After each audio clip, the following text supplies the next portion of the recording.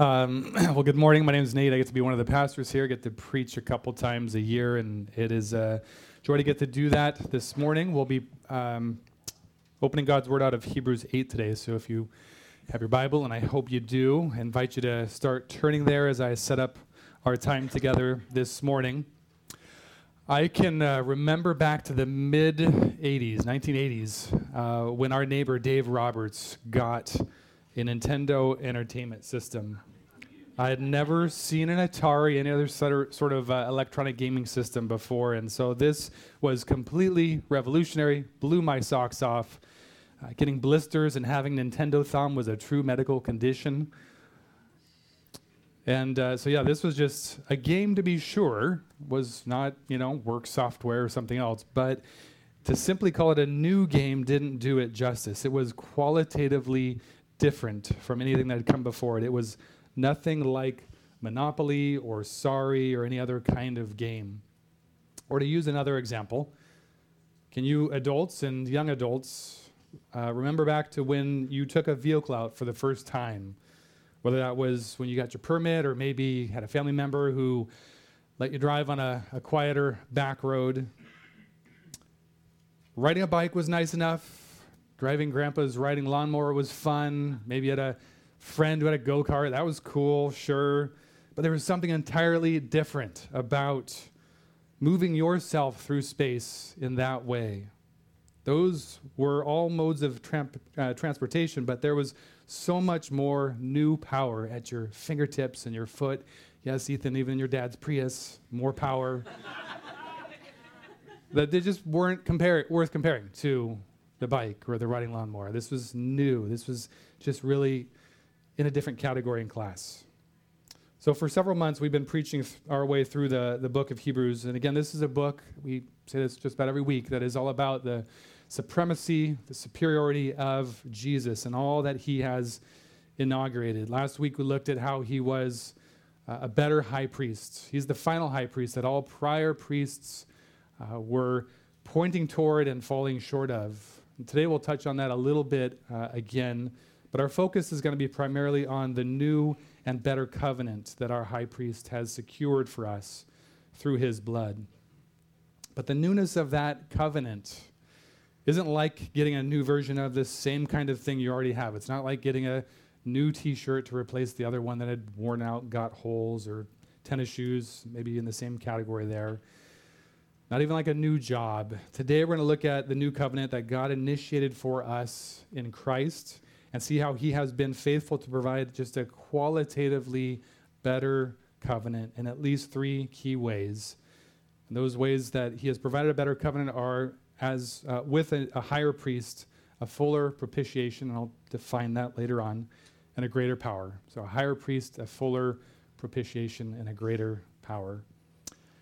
I know Derek just prayed, but I've got to pray for myself. So would you join me in praying before we open God's Word? Father, just quickly and simply want to acknowledge, my need, my finitude, my earthenness to rightly handle your word of truth. I want to do that this morning. So I pray that you would give me the grace to do that. And for all of us, God, we are going to, again, look through and into your law of liberty, and we do not want to be those that James writes of, who look and see who we actually are and who you are, and then walk away and forget. So please give us grace to also hear and obey and apply and enjoy what we look into this morning. We ask this in Jesus' name. Amen. All right, if you would turn with me to Hebrews 8, we're going to read the whole chunk. It's 13 verses. It's the whole chapter, and then we'll dive into it some more. Hebrews 8, 1 through 13. Now, the point in what we are saying is this. We have such a high priest, one who is seated at the right hand of the throne of majesty in heaven, a minister in the holy places in the true tent that the Lord set up, not man. For every high priest is appointed to offer gifts and sacrifices. Thus it is necessary for the priests also to have something to offer. Now, if he were on earth, he would not be a priest at all, since there are priests who offer gifts according to the law. That's referring to Jesus. Those priests, serve a copy and shadow of the heavenly things. For when Moses was about to erect the tent, he was instructed by God, saying, see that you make everything according to the pattern that was shown you on the mountain. But as it is, Christ has obtained a ministry that is as much more excellent than the old, as the covenant he mediates is better, since it is enacted on better promises. For if the first covenant had been faultless, there would have been no occasion to look for a second. For he finds fault with them when he says, "Behold, the days are coming, declares the Lord, when I will establish a new covenant with the house of Israel and with the house of Judah. Not like the covenant that I made with their fathers on the day when I took them by the hand to bring them out of the land of Egypt, for they did not continue in my covenant. And so I showed no concern for them, declares the Lord. For this is the covenant that I will make with the house of Israel after those days, declares the Lord. I will put my laws into their minds and write them on their hearts, and I will be their God, and they shall be my people. And they shall not teach each one his neighbor, and each one his brother, saying, Know the Lord, for they shall all know me, from the least of them to the greatest. For I will be merciful toward their iniquities, and I will remember their sins no more. And speaking of a new covenant, he makes the first one obsolete, and what is becoming obsolete and growing old is ready to vanish away. This is God's word. Since we are talking about covenants today, I don't want to assume that everyone knows what that word means. We do use that word on occasion, just not every day. But we talk about marriage covenants, or if you've moved into a condo or a homeowners association, you've heard of CC&Rs, maybe the conditions, covenants, and responsibilities that come with that. But again, not a word we use every day. In plain terms, it's a formal agreement between two or more parties. Biblically speaking, though, the covenants that God makes are so much more than that. In verse 6 and following, when we see the author speak of covenants, he doesn't use what would have been the common Greek word for covenant in that time, which is syntheko, and it just refers to, as I said, a mutual agreement between two parties where they're both coming on pretty equal footing and coming to those agreements together. Instead of using that more common term for that day, he uses a different word in a very uncommon fashion. He uses the word diatheke, which refers to a person's last will and testament. That doesn't really square with the definition that I shared a moment ago of two people kind of coming on equal footing. In most cases, when you create a will and you don't call your kids together and say, all right, here's the assets, what do you guys think? How are we going to divide this up? No, you're the one with the wealth, the resource. You look at what you have and you make those decisions about where those things are going to go. And then, sure, hopefully, you let your heirs, your loved ones, your kids, nonprofits that are in there maybe, you let them know how you've chosen to divide it. But it's not an equal footing sort of situation. You as the one with the resources, you make the decisions. Your heirs are simply the recipients. And that's exactly the point of the covenants that God makes with us. As we read in chapter 7 last week, verse 7, that verse says, it is beyond dispute that the inferior is blessed by the superior. And we see that bearing out here as well in the Greek word chosen for covenant. We don't bring a wad of cash or any real estate portfolio to our relationship with God. In fact, all we do have are holes in our pockets in the sin that we bring to that relationship. John Piper puts it this way, so referring to covenants. So there is mutual obligation, but not mutual determination of what those obligations are. God comes to the covenant knowing what is best for us, and we come trusting and obeying, or we don't come at all. In a covenant between God and man, God sets the obligations, not man. So that is how a covenant with God works. And there's even more that we could say out of Genesis 15 about that, about how God even calls down a curse upon himself for even our failure to fulfill that covenant. But the question remains, so why was a new covenant needed? What was wrong with the Mosaic covenant? And the answer is because it was broken and faulty and obsolete. And we see that in verses 7 and 8 and 13 today. Now, I don't know about you and your home, but In our house, when something is broken, the natural question is, well, how did this get broken? And then, of course, who broke this thing? And so that's what we ask ourselves here. Whose fault is this? It didn't just break itself. About 18 months or so ago, I came home, and the screen on our laptop was no longer a screen. It was a kind of psychedelic work of art because there was one point, and then there's a bunch of lines kind of going away from it, creating this rainbow effect on this black canvas. And had Carly not been there to explain the events leading up to our new work of art, I would have naturally gone around to the four boys and said, boys, can you help me understand how this happened? Who broke this? What happened here? Incidentally, laptop screens are relatively easy to replace, and so if you have a budding artist in your home, I can give you some tips about how to rectify that. So the question remains, how did the covenant get broken such that it needed replacing with a new covenant? And there's two ways to actually answer that question, which sometimes happens in our homes, I suppose. Sometimes there's two people involved. The first and obvious answer is that the Israelites broke it. Leading into the lengthy quote we have in our text today from Jeremiah 31, the author says in verse 8, "For God finds fault with them when he says, 'Behold, the days are coming, declares the Lord, when I will establish a new covenant with the house of Israel and the house of Judah. Not like the covenant that I made with their fathers on the day that I took them by the hand to bring them out of the land of Egypt, for they did not continue in my covenant, and so I showed no concern for them, declares the Lord.'" It was through their continual, habitual, perpetual disobedience and rebellion against the holy and gracious God that they broke the covenant that God instituted with his people through Moses. Even this Jeremiah 31 passage speaks to their fault when God says he's going to make a covenant with the house of Israel and the house of Judah. That used to be one house, but it was through their rebellion at the death of Solomon that the kingdom divided into two, no longer one. So we even see in that text there that there's a pointing to their fault, their sin in not keeping the covenant. So there's no real surprise here. If you have any familiarity with Israel's history, it is one big story of big promises, but little follow-through. Big promises, but little follow-through. And if we're honest with ourselves and if we're humble, we can look a lot of times like Israel ourselves. Big promises, little follow-through. The book of Joshua is just one place where we find dozens of passages that illustrate this reality of Israel's pride and inclination to sin and break that covenant. One that really jumps out to me is found in Joshua 24:16 through 20.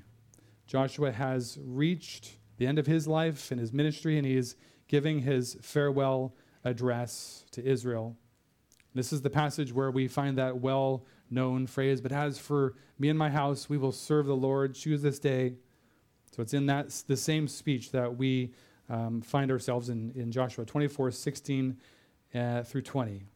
A few verses after Joshua has exhorted and admonished them to walk in faithfulness to God as he leaves the scene, the people reply by saying, with all, I guess, pride, sincerity, strength, "Far be it from us that we should forsake the Lord to serve other gods, for it is the Lord our God who brought us up and our fathers up from the land of Egypt." Skipping to verse 19. But Joshua said to the people, "You're not able to serve the Lord, for he is holy, a holy God. He is a jealous God. He will not forgive your transgressions or your sins. If you forsake the Lord and serve foreign gods, then he will turn and do you harm and consume you after having done you good." What stands out for me in this passage in verse 19 is when Joshua doesn't say, "You won't serve the Lord." Like, let's be honest, which would have been a fine and fair statement of him kind of predicting based on their prior journey through the wilderness and such, how they would perform in the future. But he doesn't say you won't. He says you're not able. You can't. It's an impossibility. You and all humankind are born in sin. He is holy. You are totally depraved. You cannot do this on your own. And so that leads us to the second answer of the question of who or what broke this old covenant. The covenant was broken to begin with, so to speak. If you look again at verse 7, we read there that if the first covenant had been faultless, if it had been faultless, there would have been no occasion to look for a second covenant. And verse 12 says, "For I will be merciful toward their iniquities, and I will remember their sins no more." Verse 12 is God's promise under the new covenant. He is describing a new feature of this new covenant, which implies that under the old covenant, there did remain a memory of Israel's sins. The sacrificial system of the old covenant did not fully remove the guilt of sin. Sacrifices had to continually be offered, not just because Israel continued to sin, which was a reality, but because those sacrifices themselves could never fully wash away their guilt and satisfy the just wrath of God. Yes, he was merciful to them, but the guilt of their sin and rebellion against God couldn't be fully absorbed by that old covenant.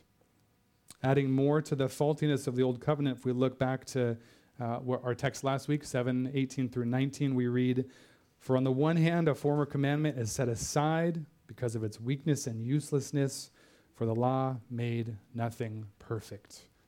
The author of Hebrews is not pulling any punches here.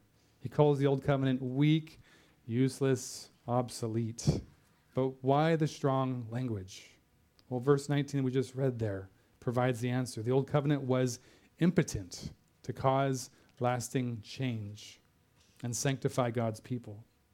The law made nothing perfect. That is a huge goal of our Creator and Redeemer, is not just that we would be forgiven, but that we would become and be perfect as our Heavenly Father is perfect himself. That he'd be glorified as we look more and more like him and less like our broken and rebellious selves. Now, if you're a newer Christian or maybe not a Christian at all, you might be saying to yourself, wow, God really missed the target the first time around. He's, I guess, sort of like the Wright brothers or like Steve Jobs and just kind of had to make a plan, test it out, then had to discover and work out the bugs after the first number of failures and attempts. Given what we've just talked about, though, that would be a logical way of thinking, but you would be mistaken in thinking that God is just some brilliant inventor who gets it right by iterating. The new covenant established through Christ's blood was not God's plan B. And if you've walked with Christ, you know that, but it's good to remember that. It's not his plan B after he went back to the drawing board. We know this from several passages in Scripture. For example, Peter, preaching on the day of Pentecost to the Jews, in Acts chapter 2, 23 and 24, he says this, preaching to the crowd, "This Jesus, delivered up according to the definite plan and the foreknowledge of God, you crucified and killed by the hands of lawless men. God raised him up, loosing the pangs of death, because it was not possible for him to be held by it." So the new covenant in Christ's blood was always his original intent. But then that raises yet another question. What was the purpose of a faulty, weak covenant that was intended and designed to wear out and fade away? Like, who of us make things knowing, yeah, they're going to fall away, they're going to crumble, they're not going to really work out? When I do stuff at my house and repair things, I kind of like it to last as long as possible to save that effort and energy. I'm sure you're the same way. So again, what is the point of a covenant created that was meant to wear out and fade away? That's a good question. Do any of you this morning here own any electronics? Perhaps there are a few iPhone owners in here. A headline just from the beginning of January, just a month ago, caught my attention about a $2 billion, that's with a B, dollar class action lawsuit that is working its way through the courts in England. The article, just quoting from that article, says this: "First filed in 2022, Justin Gutman's iPhone battery lawsuit claims that the hardware used by Apple in 7 iPhone models were unable to cope with the demands of these devices' processor and operating system.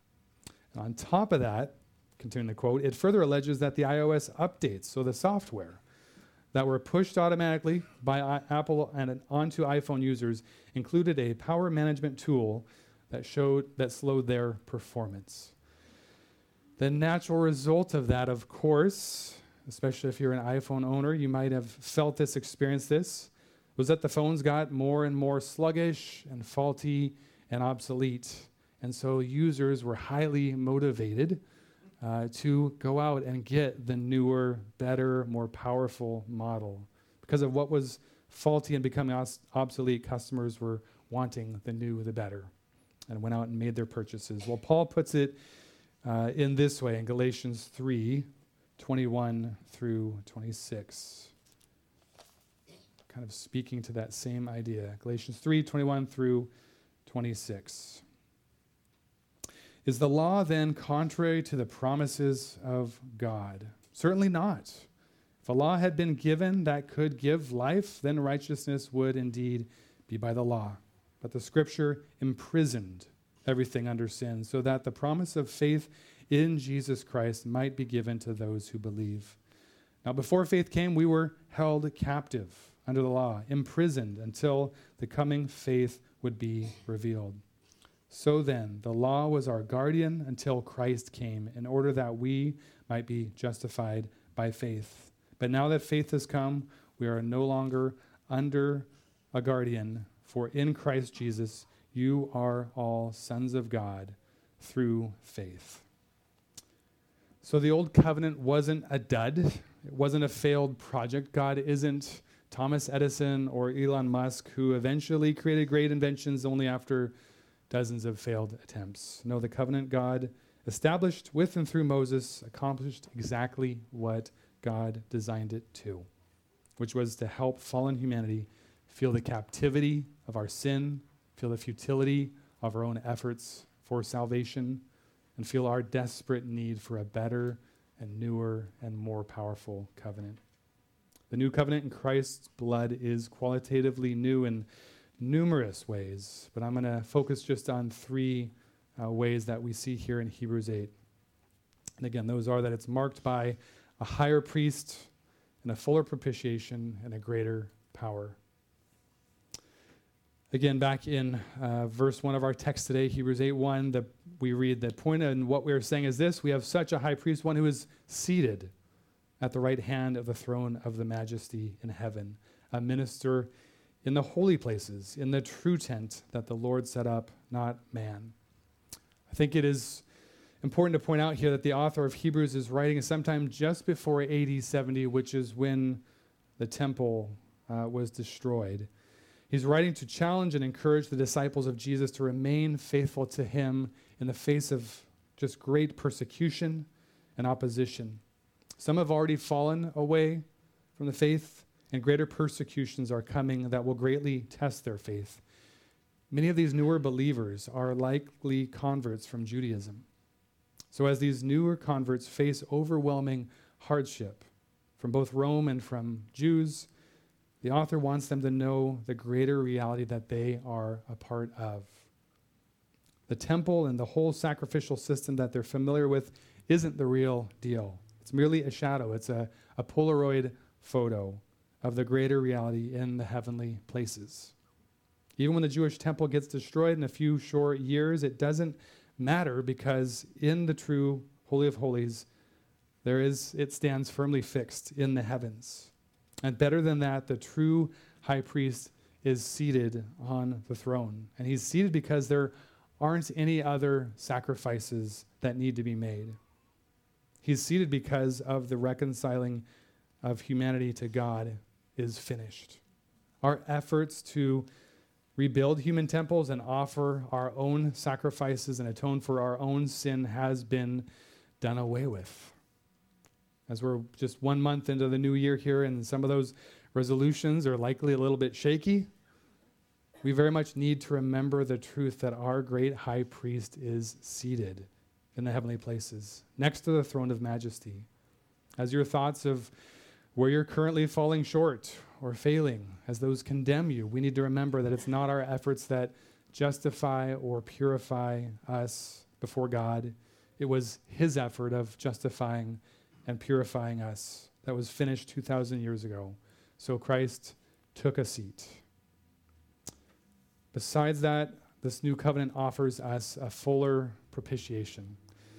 The Son is seated because the Father has been satisfied. His just and righteous wrath for our sin has been fully and finally absorbed. He has been propitiated.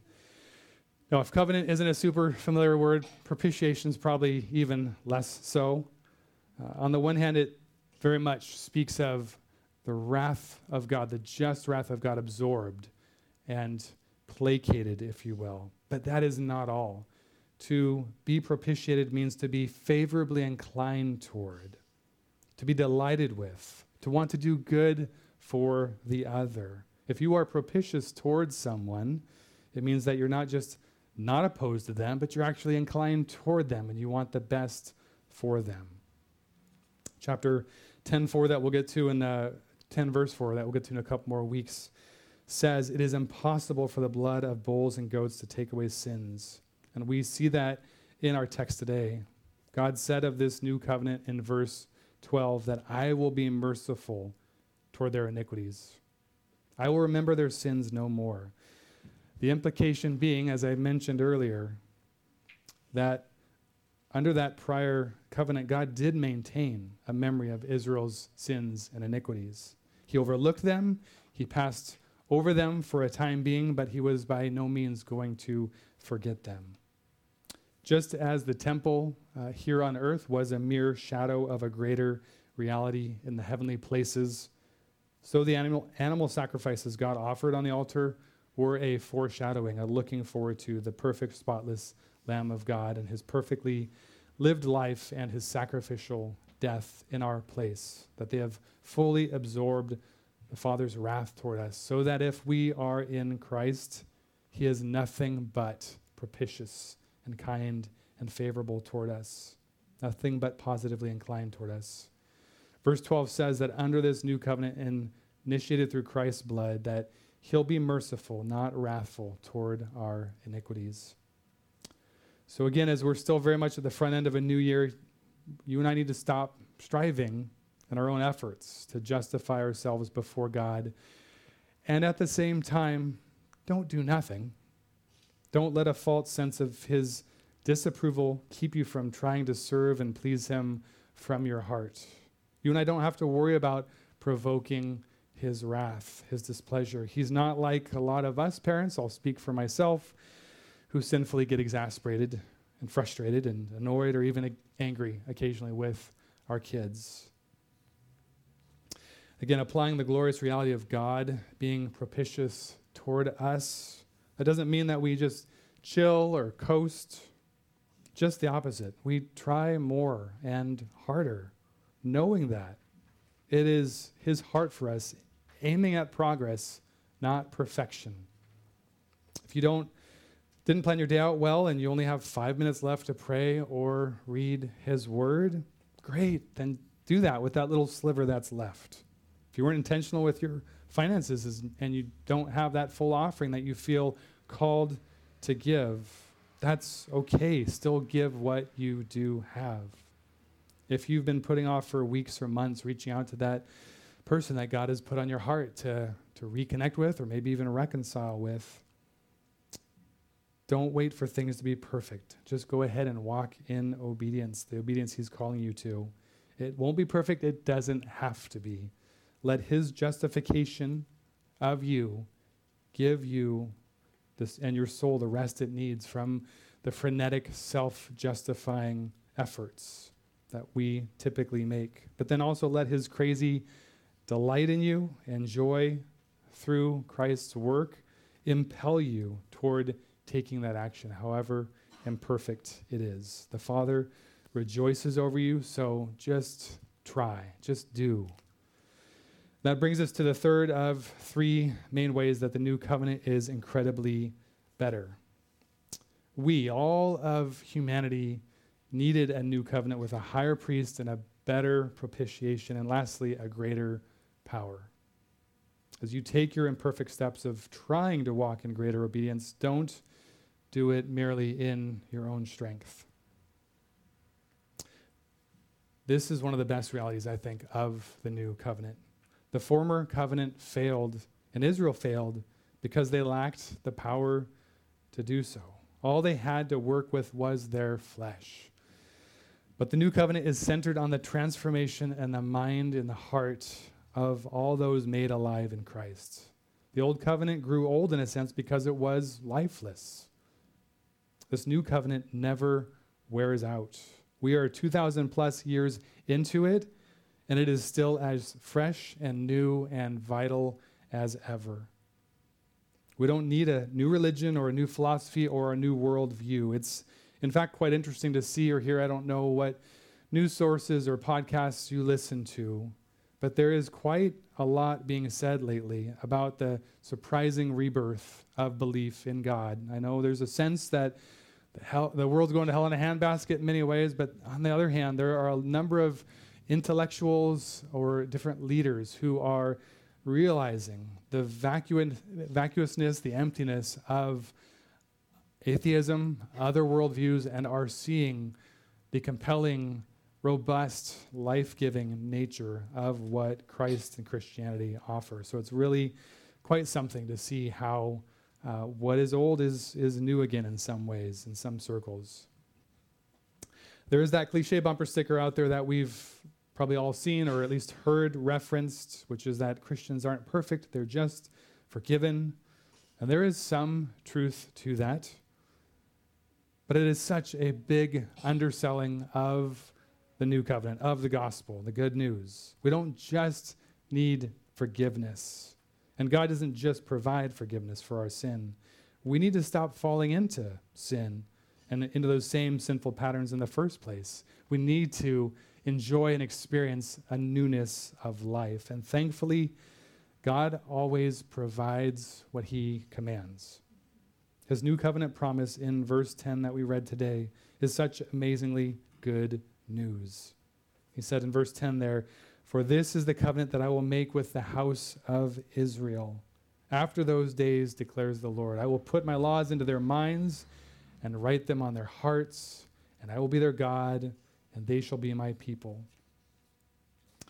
At first reading, I think it'd be easy to say, well, what's the big deal? Laws are laws. Whether they're written on stone tablets, written on parchment paper, written on human heart, what's the big deal? They're still laws. So why is this better? What does it mean to have God's laws written on our hearts and on our minds? Turn, if you would, with me to 2 Corinthians 3 for an answer to that question and an insight that Paul shares about why that is so much better. 2 Corinthians 3, verses 3, and then we'll skip down to 17. Paul writes this, "And you show that you are a letter from Christ delivered by us, written not with ink, but with the Spirit of the living God, not on tablets of stone, but on tablets of human hearts." Skipping down to 17. "Now the Lord is the Spirit, and where the Spirit of the Lord is, there is freedom. And we all, with unveiled face, beholding the glory of the Lord, were being transformed into the same image, from one degree of glory to another. For this comes from the Lord, who is the Spirit." The good news of the new covenant that God made with sinful humanity isn't just that we have a great high priest whose self-sacrifice has removed God's wrath and made him favorable toward us, but it's also that his Holy Spirit takes up residence in us and makes us his temple. Not with a glory that fades or is susceptible to being destroyed, but with a glory which increases from one degree to an even greater degree. And this is all by the power of his Holy Spirit. Too many of us, myself included, often only think of salvation in terms of forgiveness, of looking back on our faults and asking God to cover those and be merciful toward those.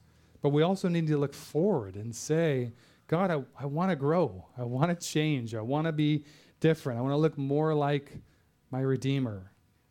Change me by your indwelling Spirit. Help me to work out my salvation, but with fear and trembling, knowing that it's you actually doing the work in me. Church, his power is real, lasting, change is possible, growth is possible, behaving in a new way from a cleansed and empowered heart is possible. I've seen that in my own life, overcoming an addiction to pornography, but much more recently in the last few years, I have seen the Spirit's power at work in the life of a friend who came to Christ, again, just a few years ago as an adult. He is roughly my age. He was an Army veteran, served in Afghanistan and Iraq, and that had a very negative impact on him. The things that he was commanded to do, the trauma he witnessed, and even after being out of active duty, the friends he lost to suicide who couldn't handle what they experienced, all of those things came together and scarred him and changed him greatly and caused him to withdraw from life. He was extremely just distant from family, friends. Interactions with him were just strained and awkward. He was, I would say, a shell of a man. He miraculously came to Christ and truly was a visibly new creation. But where I saw that most vividly was that his previous ways of being and acting in his family caused an environment that led his wife to make her own choices that further damaged their relationship and were grounds for him to actually seek divorce from her. But as I walked with him in his new faith and would have conversations with him, the number of times that I had to pick my jaw up off of the floor to hear how he was pursuing his wife, seeking reconciliation, wanting to own every bit of, despite the PTSD and all of that, wanting to own his part in the failure of the relationship, to forgive her sin, pretty big sin against him. The number of times I had to pick my jaw up and just be amazed and just be humbled at what he was teaching me about faithfully walking with Christ. It was just astounding to witness firsthand. I was so blown away as I saw a man who just months before, with the same set of circumstances, would have been gone, but instead, with God's laws now written on his mind and heart, he was relentlessly pursuing reconciliation with her. One of the photos on my screensaver at work, in fact, was of this friend getting baptized, which, besides being a great conversation starter for coworkers walking by my desk, was just a wonderful, powerful reminder that I wanted every day of God's power through the new covenant to change lives, through the new life he gives. God's power of change and growth is real. Press into him to be changed, regardless of your age or how many years you've been walking with Christ. Don't let apathy and indifference to growth remain. Holy Spirit empowered change is the normal pursuit, not the extra spiritual pursuit of a healthy, mature disciple of Christ. And that growth happens best and most thoroughly in community with gospel-rooted brothers and sisters. So good job being here this morning. You could be somewhere else, but you're not. You're here. But don't let this be your only point of connection and fellowship. Be active in a small group, in women's and men's studies. Have people over to your place for lunch or dinner. Just gather together to grow together and remind each other of this new covenant that we're not just forgiven, but we are spirit indwelt and empowered for growth and change as well. Before we start to close, just one final thought on pursuing growth in God's power. I feel like there's, maybe some cynicism I hear or I can anticipate. I know our flesh, I know the enemy are all too quick to scoff at the idea of our growing and maturing at all. One antidote to this, to be sure, is to take time and to create space, to recognize and give God praise for the areas that he has already been growing you. 2 Corinthians 3 that we read earlier says that the Spirit changes us from one degree of glory to another. But what it doesn't specify is the measuring device for calculating and assessing that growth. What is a degree? Doesn't say. So maybe in your hunger to see kilograms of change, don't overlook the milligrams of change. If in your hunger for being miles down the road from where you have been, don't miss the meters that he has brought you. Look at those. Remember those. Give God praise for those. Don't dismiss those, but honor God and the growth that he has already accomplished, and let that be fuel and fire for moving further forward. Compared with a year ago, do you bark at your kids a little less, even though you still do too much? Do you have more self-control with not getting consumed endlessly and mindlessly into social media, even though, there's a little too much Nintendo thumb there still in your hand? Have you asked for forgiveness a little more often, a little more quickly, even though your relationship with your friend or a loved one still isn't in that perfect solid space of wholeness? Teens, have you decreased the number of disrespectful eye rolls that you give your parents? Are you a little more generous with gifts of time and money? We're not talking about gigantic victories here, but any growth is a gift from God, so be sure to thank him for producing that growth in you. We have an amazing covenant-keeping, creating and keeping God. So marvel at his patience with his people through the centuries. Be amazed that though he has the power, all of the wealth to set the terms, and we could be shafted, that he doesn't do that. The covenant he's made for us is outrageously generous. Praise him that we live now this side of the cross under this new covenant through which we can rest in Christ's finished work, and yet also work hard from the knowledge that our Father remembers our sins no more, and work from the empowerment his Spirit supplies. Let's celebrate and remember his new covenant. So as we prepare to respond to him, let's sing our praises back to him, knowing that the Son is seated because the Father is satisfied, and in response, his Spirit has been sent. Let's pray.